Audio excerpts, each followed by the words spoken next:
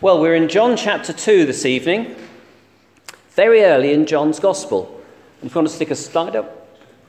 Do you want to put the slide up?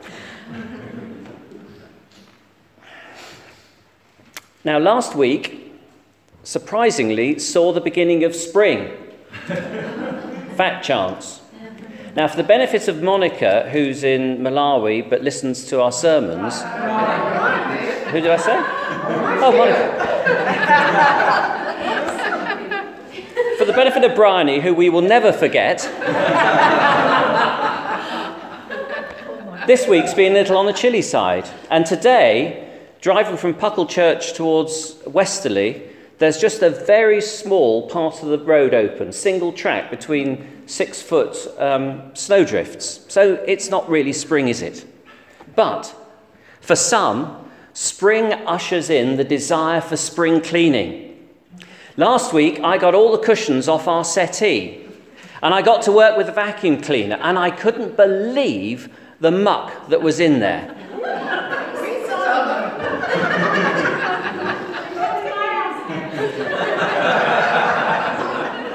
I put that down to our home group meeting every Tuesday. But I've got an unexpected treat for you this evening. The opening lines of Wind in the Willows. Mole had been working very hard all morning spring cleaning his little home. First with brooms, then with dusters, then on ladders and steps and chairs with a brush and a pail of whitewash, till he had the dust in his throat and his eyes and splashes of whitewash all over his black fur, and an aching back and weary arms. Spring was moving in the air above and in the earth below and around him, penetrating even his dark and lowly little house with its spirit of divine discontent and longing. Even Mole had a spirit of divine discontent and longing. He wanted to get rid of all the stuff that had built up. And there is stuff in dark corners that shouldn't be there. Stuff that needs clearing out. Stuff that should go. And when Jesus went into the temple, not once but twice, he saw stuff that needed to be cleared out. Now, I wonder if God has a message for us today, because in our daily readings yesterday and today, we've been in Mark chapter 11. And that's the second time that Jesus clears out the temple in the week leading up to his crucifixion. But here in John chapter 2, he does exactly the same thing, but we're here 3 years earlier. This is the beginning of his ministry. Now, Jesus is furious. Furious. Really furious. What he sees appalls him. And he's furious. The precious, symbolic dwelling place of God, the temple, was supposed to be holy. It was supposed to be separate.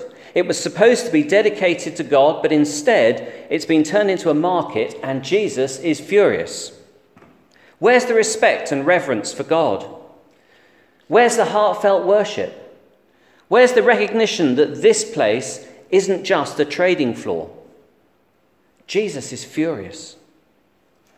When he was insulted, when he was beaten, when he was slandered, he didn't utter a word. But when God is dishonored, he's angered, he's indignant, he's furious. Now, the temple was no ordinary building. From the first days of the tabernacle, God had symbolically set his presence with his people. And finally, in the temple, in the Holy of Holies, we have the embodiment of God's presence with his people. As you enter the temple, it was a magnificent building.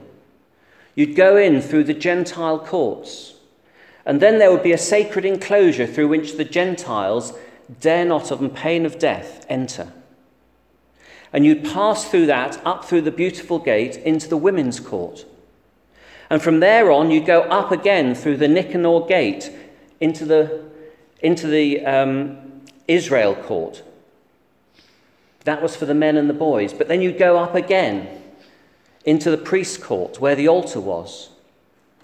And then you go up again into the holy place where God was seen to dwell. And there in that holy place there was a curtain.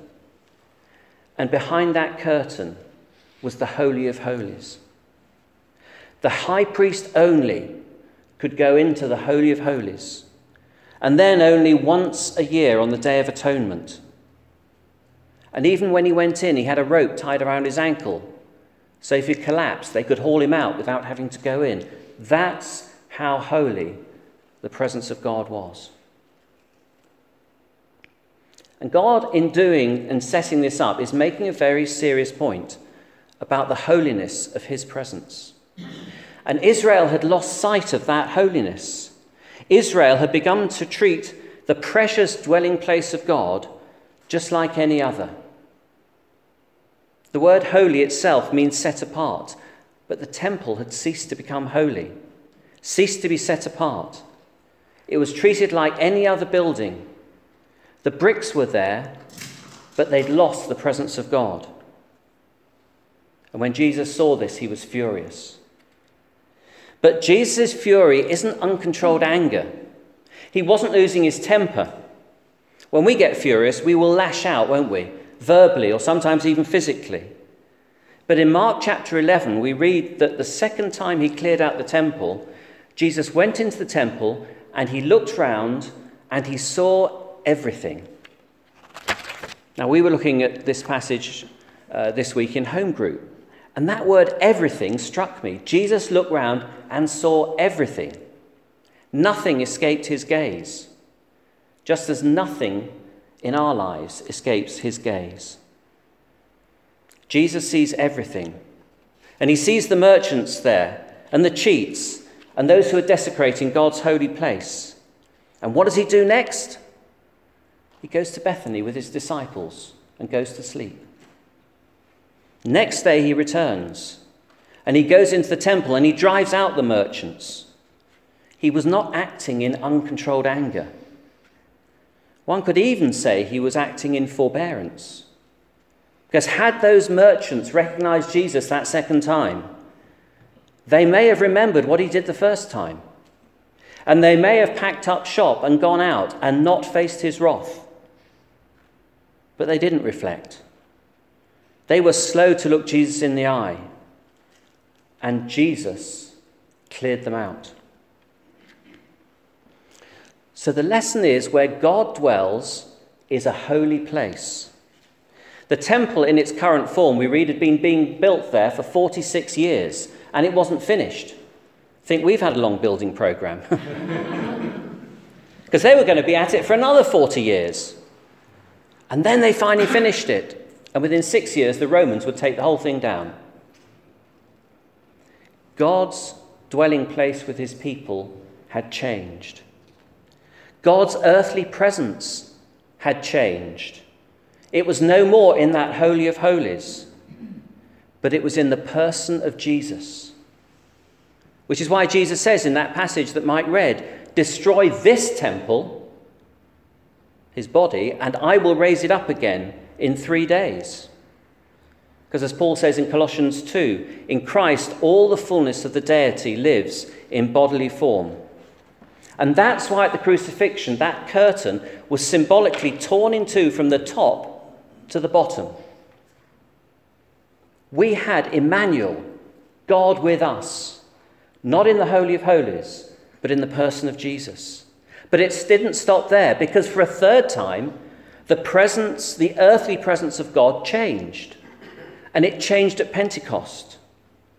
God's presence was no longer in the person of Jesus on earth, but in the person of the Holy Spirit on earth. It was no longer in the Holy of Holies. It was no longer in the person of Jesus.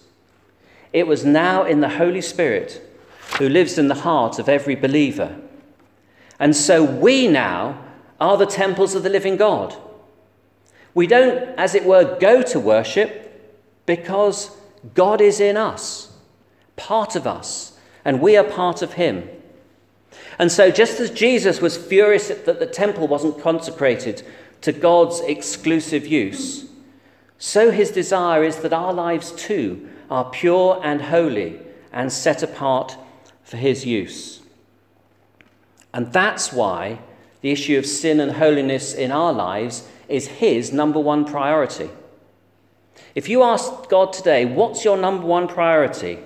I have no doubt that he would reply in the words of 1 Peter 1 and 16, and he'd say, "Be holy as I am holy." That's his clear priority for us. And that's how he wants to purify his modern day temple, you and me. He's distraught if we contemplate cohabiting our lives between God and indulgent sin. Listen to what Paul says to the Corinthians in 1 Corinthians 6 and 19 about indulging in sexual sin. He says, "Do you not know that your bodies are members of Christ himself? Shall I then take members of Christ and unite them with a prostitute? Never. Do you not know that he who unites himself with a prostitute is one with her body? For it is said the two will become one flesh. But whoever is united with the Lord is one with him in spirit. So flee from sexual immorality.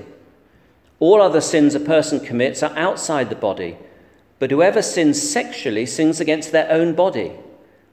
Do you not know that your bodies are the temples of the Holy Spirit, who is in you, whom you've received from God? You are not your own. You were bought at a price. Therefore, honor God with your bodies." This is a very pertinent example of trying to unite our sinful indulgence with the Holy Spirit of God. You can't serve two masters. You remember Jesus in Matthew 6 says, you cannot serve two masters. Either you will hate one and love the other, or you'll be devoted to one and despise the other. Do we feel that tension sometimes, that we're trying to serve two masters? Well, it's time for a spring clean. Getting into all those nooks and crannies to get rid of that accumulated rubbish. It's time for a clear out. We all have issues in our lives that we know shouldn't be there.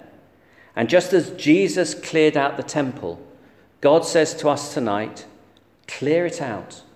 Get rid of it. Remove it from your life once and for all. Be holy as I am holy. And what's our biggest enemy in doing that? It's what Paul so brilliantly and insightfully preached on a couple of weeks ago. It's the temptation of apathy. We just don't care. That's why Jesus was furious in the temple. They just didn't care. They weren't bothered. They weren't convicted that what they were doing is wrong. They just didn't care. Does that have an echo in your heart sometimes?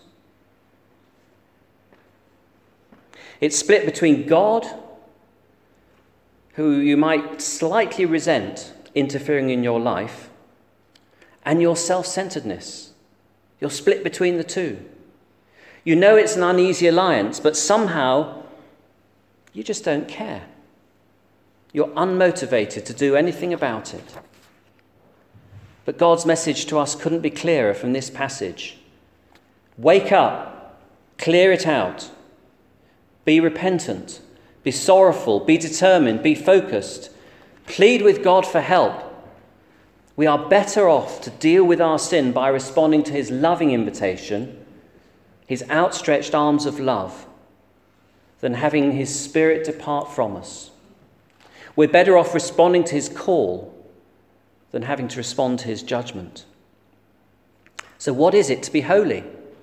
What's he calling me to do? How will I be changed? I'd simply say this.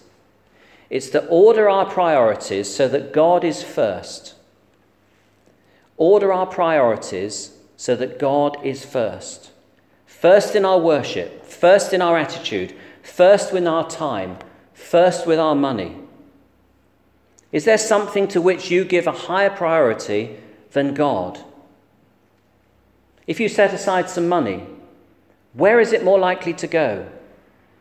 On your holiday? or on his building project? Does God come first? Holidays aren't wrong, but it's priorities. Once we indulge ourselves as our first priority, then we are breaking that commandment we've just read about. You shall have no other gods before me. And what do you do with your conscience? That part of you when God prompts you by his Holy Spirit. Do you listen to his voice? And do you say, well, with his help, I must change that? Or do you put your fingers in your ears and just carry on regardless? Are you like that prodigal son who just wants what he can get from his father and then waltzes off to please himself? You see, the outstretched arms and nail-pierced hands long to embrace you. They weep for your return. They ache for you to come home. And God doesn't come to us today with a rope tied into cords to whip us into holiness. And thank God he doesn't, because who could stand if he did? But God wants us to treat our personal holiness as a top priority as he does. So how will I do that? Well, God will touch your heart with his Holy Spirit, and he'll put his finger on what he wants you to change, on what he wants you to surrender, on what he wants you to put down. If you want to be theological about it, we call it the conviction of sin. He brings to mind those things and he asks you the question, what are you going to do with that? It's a question he poses each one of us. What are we going to do with that? And we have a choice. We can surrender it, leave it, turn our back on it, walk away never to return to it again. Or we can ignore his prompt and continue to do that which we know is wrong. Do you have a habit tonight that you need to break? Well, bring it to him. Do you have an attitude in your heart which you harbour? Confess it. Have you put yourself on the throne rather than God? Put him first. The wonder of grace is this, that we come just as we are. Our sin and our rebellion might be immense, greater than the person sitting next to us could ever imagine or know. And yet God knows. He sees everything. And he loves you as you are. And he accepts the repentant heart. So he calls us tonight to come to him, to lay that burden down at the foot of his cross, to spring clean, to go into those dark and hidden places that we think nobody else knows about or sees. But his Holy Spirit shines a light into that darkness. How do we respond? Let's just bow our heads for a moment of quiet. As God speaks into our heart and our life. As he asks this question, will you make a fresh start? Will you take a clean break? Will you make a covenant with God tonight that you will not leave this place unchanged? But it takes a decision of the mind and the motivation of the heart to say, yes, Lord, I will be clean. Forgive me. Restore me. Help me. So what does God put his finger on tonight in your life? In a moment of quiet, listen to his Spirit and respond in your heart.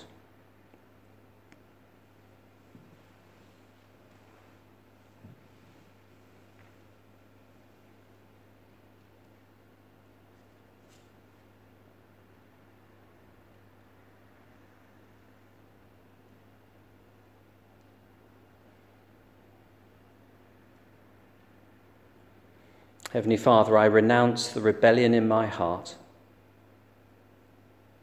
I renounce the selfishness of my will. I renounce the deliberate acts of sin in which I indulge. Wash me clean. Make me holy. Reign unchallenged in my heart. I will serve you, and you alone, tonight and forevermore. Amen.